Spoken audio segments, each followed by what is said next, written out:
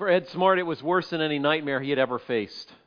A horde of reporters on his front lawn, and him having to speak to all of them. Overcome with emotion, he stepped to this battery of microphones and spoke directly to his daughter and said, "Elizabeth, if you're still alive, know that we will do whatever it takes to find you." He fought back tears as he addressed her kidnappers and said, "Please let her go. Please let her go." And people from all over the country felt anxiety for the Smarts as they heard the story of their 14-year-old daughter who had been taken from her bedroom just the night before. For months, the kidnappers held Elizabeth captive, forced to wear a wig and disguise. She would often be closer to their Salt Lake City home than they even realized. They would take her into restaurants that she frequently ate in with her family, but no one identified her. Experts believe that she fell prey to what is often called the Stockholm Syndrome, in which someone who has been taken captive begins to believe that her family, the Smarts, were no longer her family, and her abductors were actually the family that she was feeling closer to and could sympathize and identify with them. 9 months later, Elizabeth was at a crossroads, literally and figuratively. A police officer walked up to her and began to have a conversation with her. And the police officer said to her, asked her a few questions, and she blurted out, "I am not Elizabeth Smart, no matter what you think. That's not who I am." The police officer asked about the wig she was wearing. She said, "No, this is my real hair."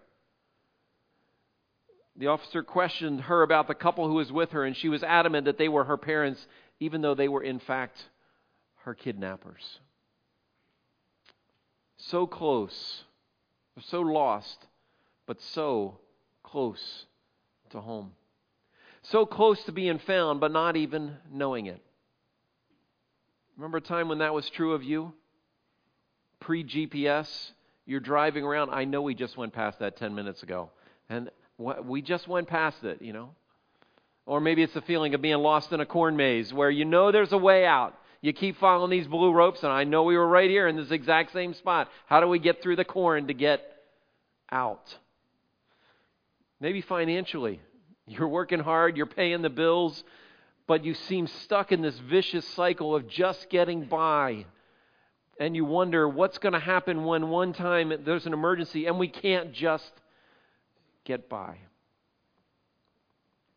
Maybe you felt this way with God. That one time you and God were close. You felt this connection with God, but now as you think about God, He just seems somewhere off in the distance. And for some of you, you ditched God a long time ago, but God's bringing you back, and you're not quite sure how or why, but He's drawing you back. For others, you've been here. You didn't go anywhere. But God seems as close to you as a relative who passed away a long time ago. As we enter a new series, as we're making our way towards Easter next month, I want us to spend the next 5 weeks taking a pause for our church's anniversary celebration, culminating with Easter, for us to consider this idea of finding your way back to God. Finding your way back to God. And as we walk through this process, I want to talk to you about 4 awakenings that I believe God longs to stir in each one of our hearts and our lives.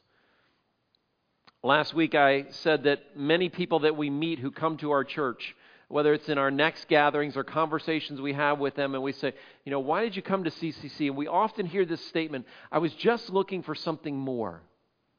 I was just looking for something more. And we believe that more is often connected to their deep longing of their relationship with God. And so over these next few weeks, we're going to look at some of these longings, some of these awakenings that we are praying that God will stir in your heart and stir in your life. One of those is an awakening to longing, that there's got to be something more. We're going to talk about that next week. And then we're going to talk about awakening to regret. I wish that I could start over. I won't ask how many of you have said that statement. I wish that I could start over. How about awakening to help? I can't do this on my own. And lastly, on Easter Sunday, awakening to love. God loves me deeply after all. We began this year with a challenge on our finances, and I gave you the 90-day giving challenge and challenged you to give 10% of your income back to God, and a number of you have been doing that, and I continue to hear stories every single week, and that challenge was, will I trust God with my finances, with the money? Will I trust Him with that? And then last month, as Johnny said, we talked about our time, and I challenge you to take a 24-hour window of time and set that aside and receive that as a gift that God is offering to you, the gift of Sabbath. And many of you started to do that. You started to carve out a little window of time on Sunday afternoon and said, for this window of time, we're going to set aside technology. We're going to set aside worry. We're going to set aside work. We're going to set aside the to-do list. And we're just going to be present with each other. And I said, challenge you to do that. I said it's not going to come without some challenges, some ups and downs. But I believe that this is a gift that God wants to offer to each of us every single week. And so we're going to jump now into this challenge of what does it look like for me simply to trust God? Simply to trust God. Not with my money, not with my time, but simply to trust God, literally with my life. Our series is going to be centered around a story in the New Testament. If you have your Bibles and want to turn to Luke 15. Luke 15, the page number on the screen is in the Bibles that are in the seats in front of you. You can turn there and you can read along or listen along as I tell the story. It's the story that Jesus told. It's called a parable. It's not an actual story. It didn't actually happen, but it's a parable about three individuals, a father and two sons. And the story begins with this younger son going to his father and saying, Dad, it's time for me to give me my inheritance. It's time for me to go. And then we think, why would that be such a bad thing? But in that culture, it was as if the son said to his father, Dad, I don't really want you to be here any longer, so I'm going to imagine you're dead, so give me the money that's owed me as if you were dead. Very humiliating. But the father says, if that's what you want, that's what I'll give to you. So the father somehow took half of his possessions and everything that he owned, gave it to his son, and the son went off. And the story goes, he went away, far away, where nobody knew him. Nobody knew his story. Nobody knew about him. Made a lot of friends, partied hard, wasted all his money. It's all gone. He has nothing left. And then a famine hits in the land, and nobody has any money to give him or any food to give him. So he says, what am I going to do? Well, he finds a farmer who needs some help taking care of his hogs, and that's what he chooses to do. Now, in the Jewish culture, pigs were considered unclean. It was an animal they were not supposed to have any association with. So this was the lowest, most humiliating, degrading experience of that this man could have ever faced. But he goes and does it. As he goes and does that, he's watching the pigs gnaw on these corn cobs, and he's thinking, I don't even have anything to gnaw on, let alone the corn cobs. And as he's thinking about this, this thought comes to his mind. Those servants back at home at Dad's place, they have a roof over their head. They got 3 meals. They got a bed to lay in. I don't have any of that. Maybe that's what I should do. Maybe I should just go back to Dad and say, Dad, you got any openings for me? You got any places I can jump in and work? And I'll just be your servant. And so he concocts this plan. He repeats the story over and over in his head. And as he's making his way back to his dad's property, he gets kind of in the region. And as he gets near his father's home, his father sees him from a long ways away. And his father takes off running to him. Fathers in those days didn't run.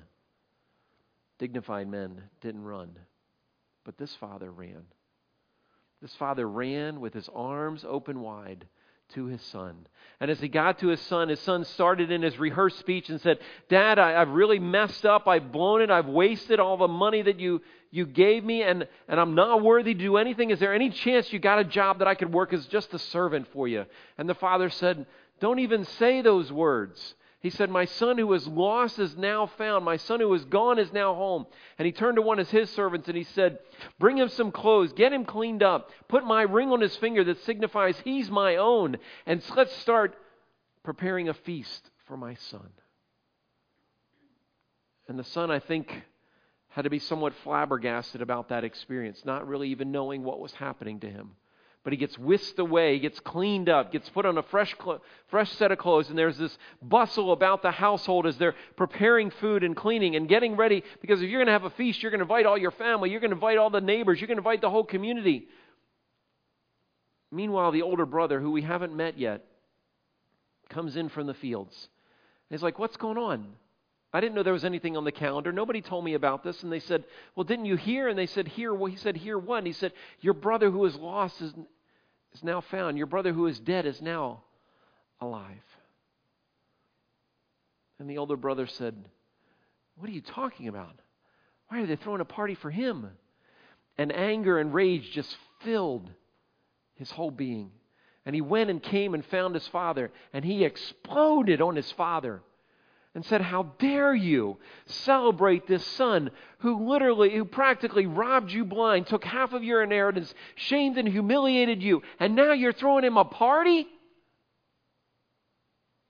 But I've been here all of these years, working, serving, doing everything you expected of me, and you never celebrated me. The father said, my son who is lost is now found. Would you come and celebrate? And the older son, embarrassed, humiliated his father by saying, no, I will not go into that celebration. And the father said, that's your choice, but I'm going to celebrate my son who is lost and now is found. And as we talk about that story over the next couple weeks, the story really is a picture of us. Of us. And all of us can see ourselves in one of those two sons. Some of you will see yourself with the son that kind of said, I'm going to go my own way. I don't want to follow mom and dad's way. I don't want to follow their faith. I don't want to follow their belief system. I don't want to follow their rules. I'm just going to do my own thing. And you did that for a season. Others of you stayed and you followed the rules. You did what you were supposed to. But in the process, your self-righteousness and your arrogance slowly grew in your heart. You know, many of us can see ourselves in one of these two sons. I know which one I see myself in. What about you? What about you? You know, for some of you this morning, you're here today as part of a journey of coming back to God. And so you deeply resonate with this prodigal son, and it makes sense to you. It's been part of your journey for a long time. And others of you, you've been here, you never left. And you've been here, you've been coming week after week. Maybe since you were a younger child, you've been coming, you've been doing what you're supposed to. But God seems so far away. For others of you, God's always felt a little bit like He's on the outside, and you're looking in. And you wonder what it takes to be on the inside. In the 17th century, there was a mathematician. His name was Pascal, one of the most brilliant men of his time and in the history of Western civilization. He grew up knowing about God, but never really fully committing to believing God and following God. He had this experience one night in the middle of the night where God showed up in his life, and that changed everything. And this experience ignited a passion in him to introduce others to the God who he met, the God who he knew loved him, and the God who he was choosing to follow.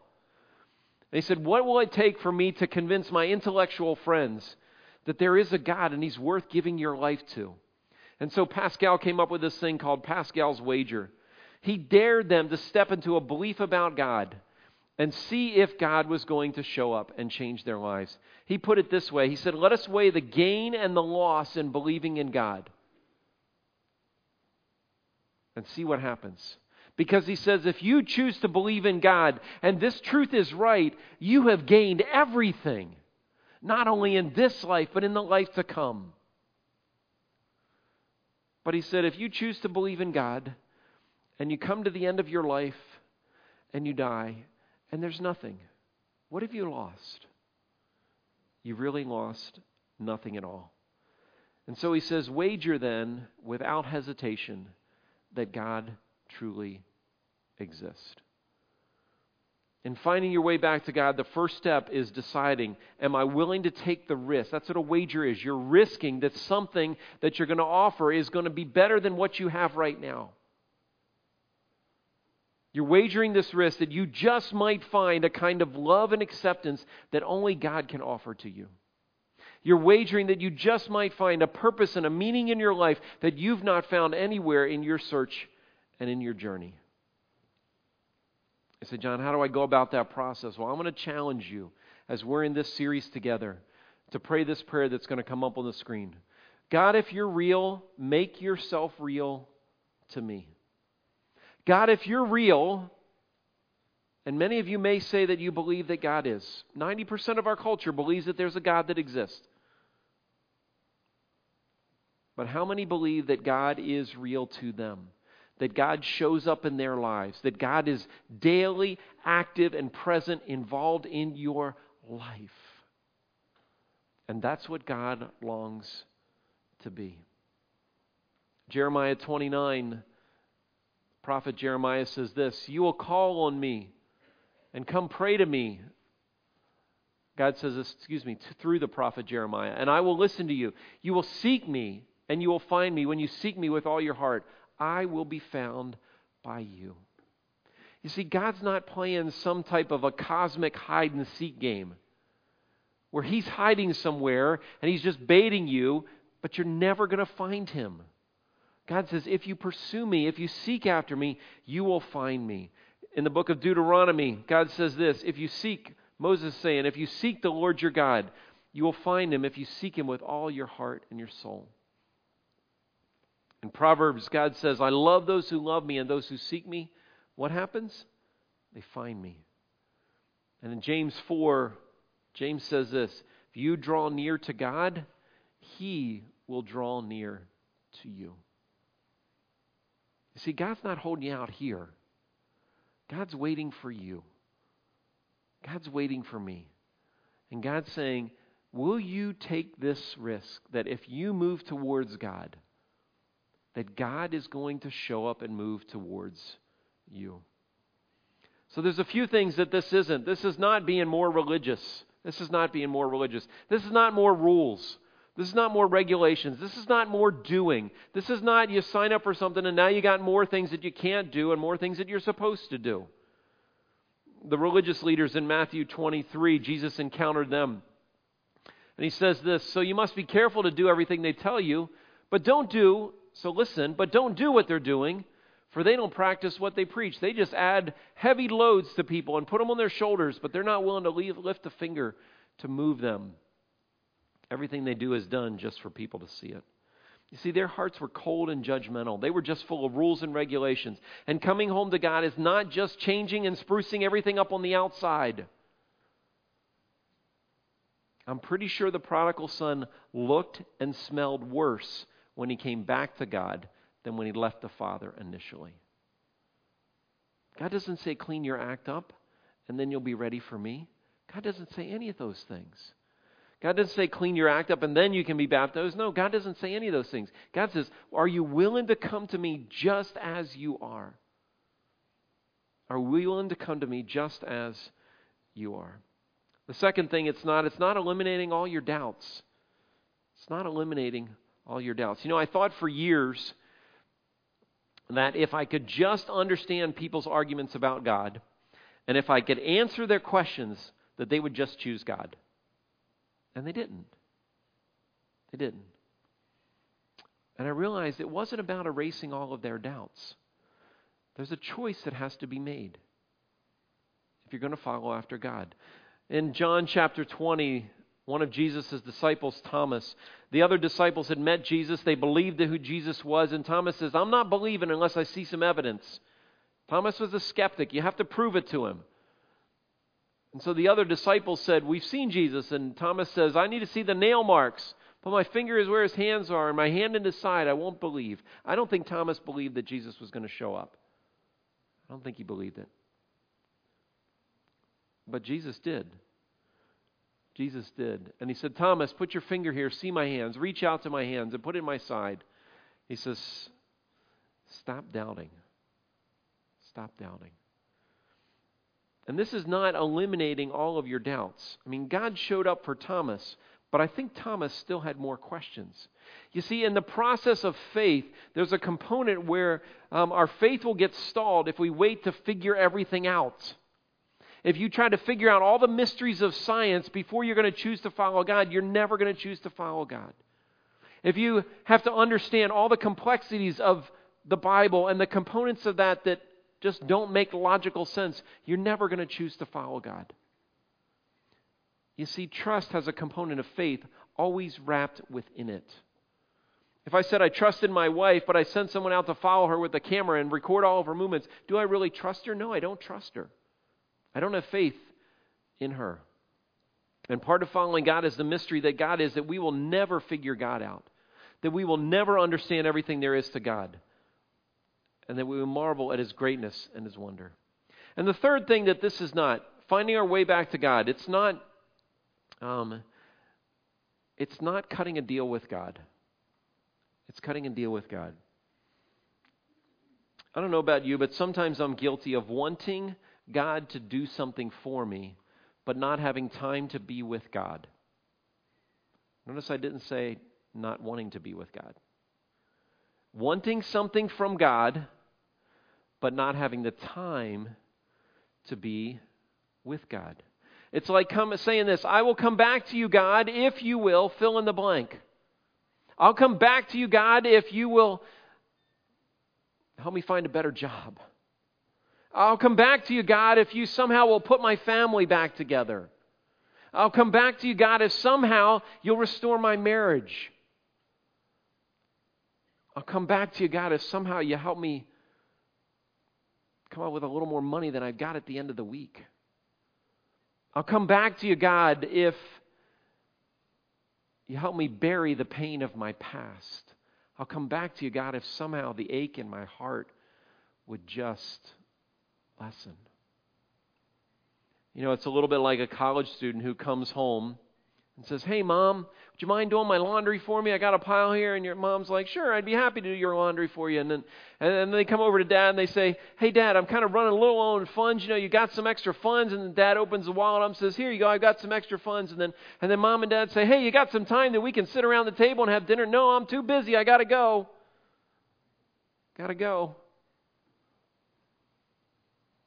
It's not cutting a deal with God. If you do this for me, then I'll do this. You see, the prodigal son moved from entitlement, this is what you owe me, to humility, which is you owe me nothing, and can I serve you? He didn't find his way back through religious activities. He didn't find his way back through answering all his questions. He didn't find his way back through cutting a deal with God. He had to come to the end of himself. He had to be broken. He had to repent. He had to say, I don't have anything left, and there's nowhere else for me to turn except I'm going to choose to find my way back to God. And so finding your way back to God, what does it look like? I think there's a couple things that it looks like. I think the first thing it looks like is it looks like surrender. It's surrender. Instead of trying to be religious, instead of trying to solve all my questions, instead of trying to earn my favor with God, it's saying, God, I give up. God, I turn myself in. God, I'm done. And when I think of surrender, I think of the story of a man by the name of Job in the Old Testament. Job probably lived shortly after the creation of the world. Job was a man who was incredibly wealthy. Job was well respected as a business and landowner. He had apparently a fabulous family, and he was a man that followed after God. So there was nobody more right with God than Job. Like, this guy's got it all going for him. But God allowed each of those things to be taken away from him. God allowed his family, all of his kids were killed. God allowed his holdings, all of his wealth to disappear.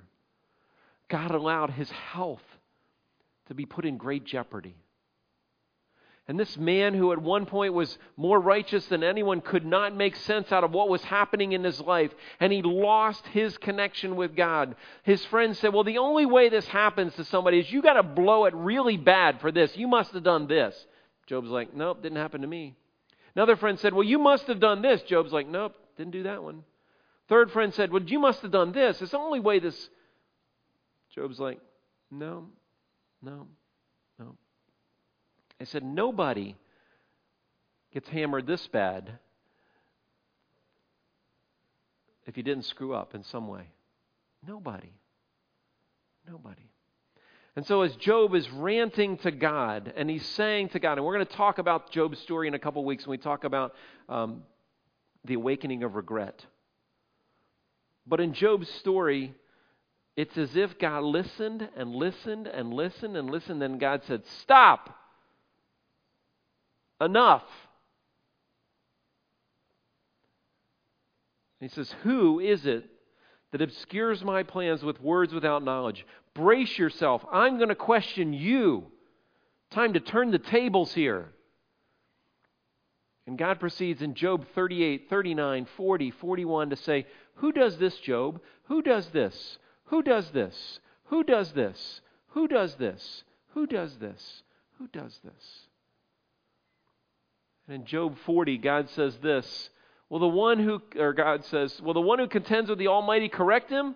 Let him who accuses God, answer him." And Job replies, "I'm unworthy. I kind of said something and I better shut up." It's basically what Job said. He then goes on to say, my ears, had heard, but my eyes have now seen." And he fell on his face, humbled before God, and just wept. And if you've ever been in the place where you have wrestled with God, there was a time in my life where I really wrestled with what God was doing. I couldn't make sense out of some things that He had allowed to happen in my life. And I said, "God, why? Why?" I wrestled with God. And God doesn't have to give us answers. He never does. Doesn't have to. But for me, it was dark, it was black, it was lonely. God was nowhere there. I came back the next day, same thing. The next day, same thing. And then God in His mercy in my life, and God doesn't always do this. It's as if He pulled back the curtain and said, "John, I want to pull back the curtain. I want you to see something that you've not been able to see before." And I was like, "Oh, okay, that makes a lot of sense now, God." And I found myself saying, "God, I surrender. I accept whatever you have, whatever your plan, whatever it is you want." Finding your way back to God really begins, first of all, with you surrendering. With you saying, "God, I'm going to put my hands up in the air and say, I surrender. I surrender. My hopes, my dreams, my wishes, whatever it is that I wanted, God, I want you more than I want them."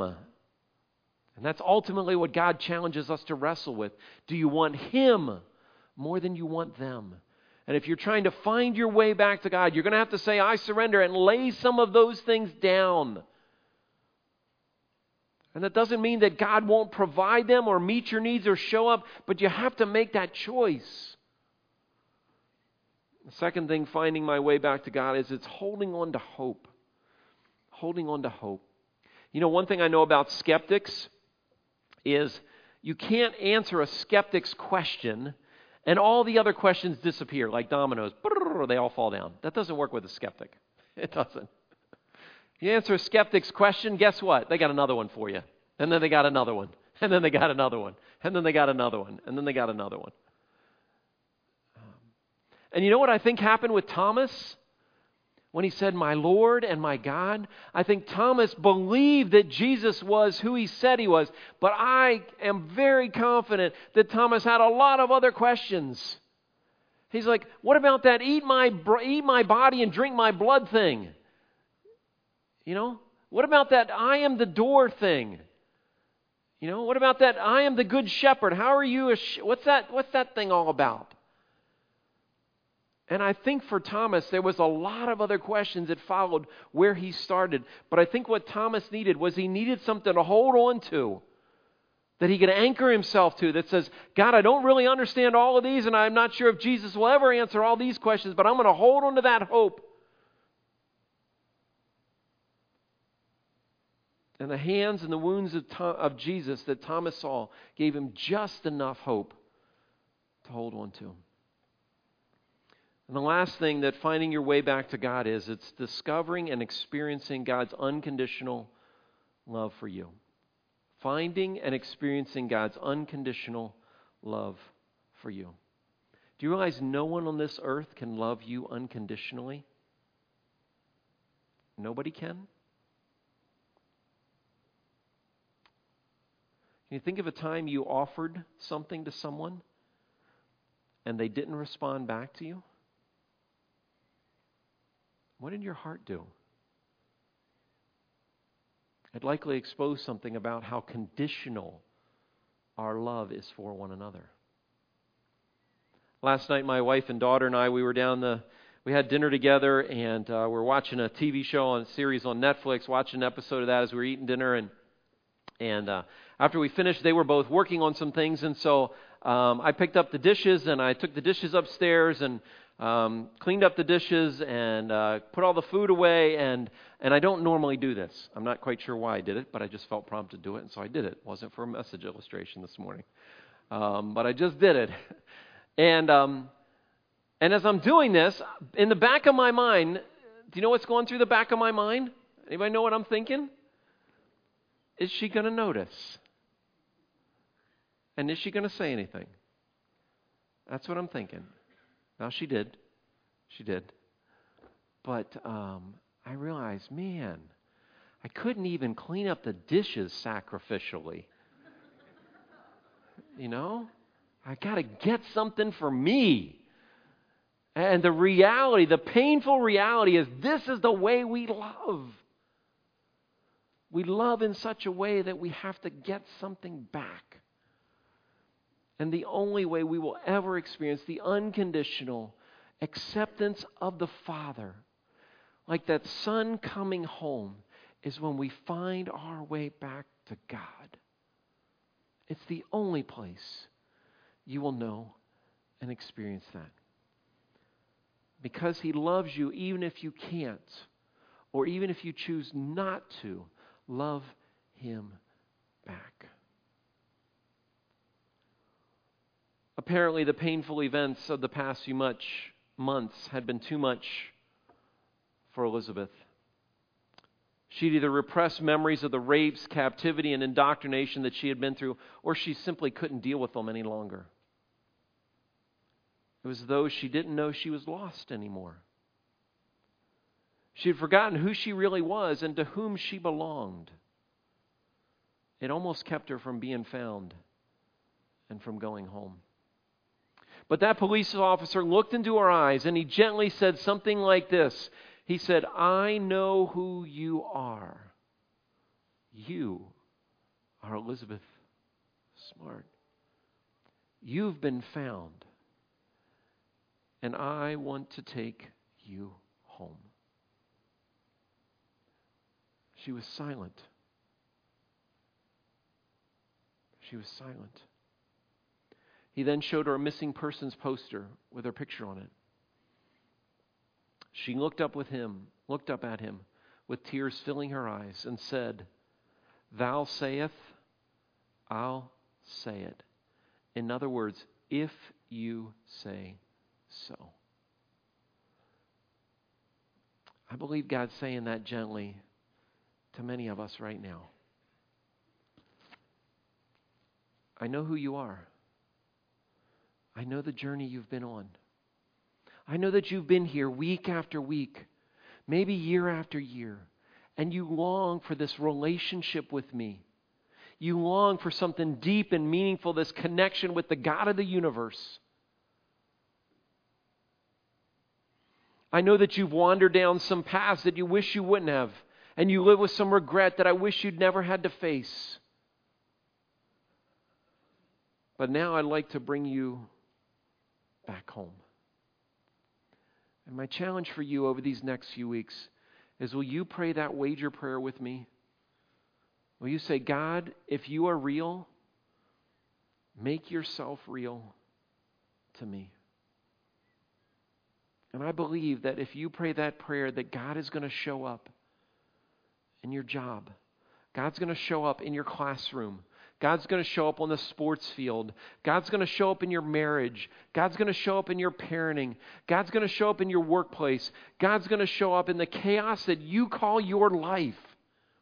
Because God is looking for people who want to find Him.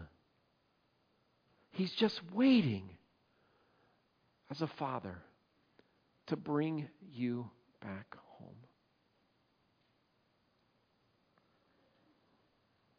Would you join me in just close in prayer? As I close in prayer. And as I do, I just want to invite you to talk to God about where you feel far from Him right now.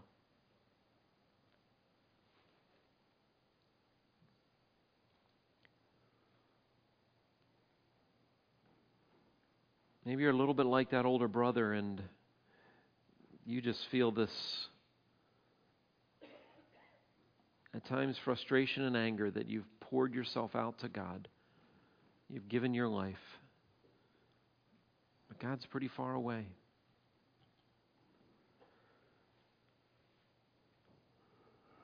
Maybe you're like the younger brother and you've kind of gone your own way and you've chosen your path and you live with some consequences of that. But it's time to come back home. It's time to come back home to God. And He's waiting there for you. God, you know each of our stories. You know where each of us are.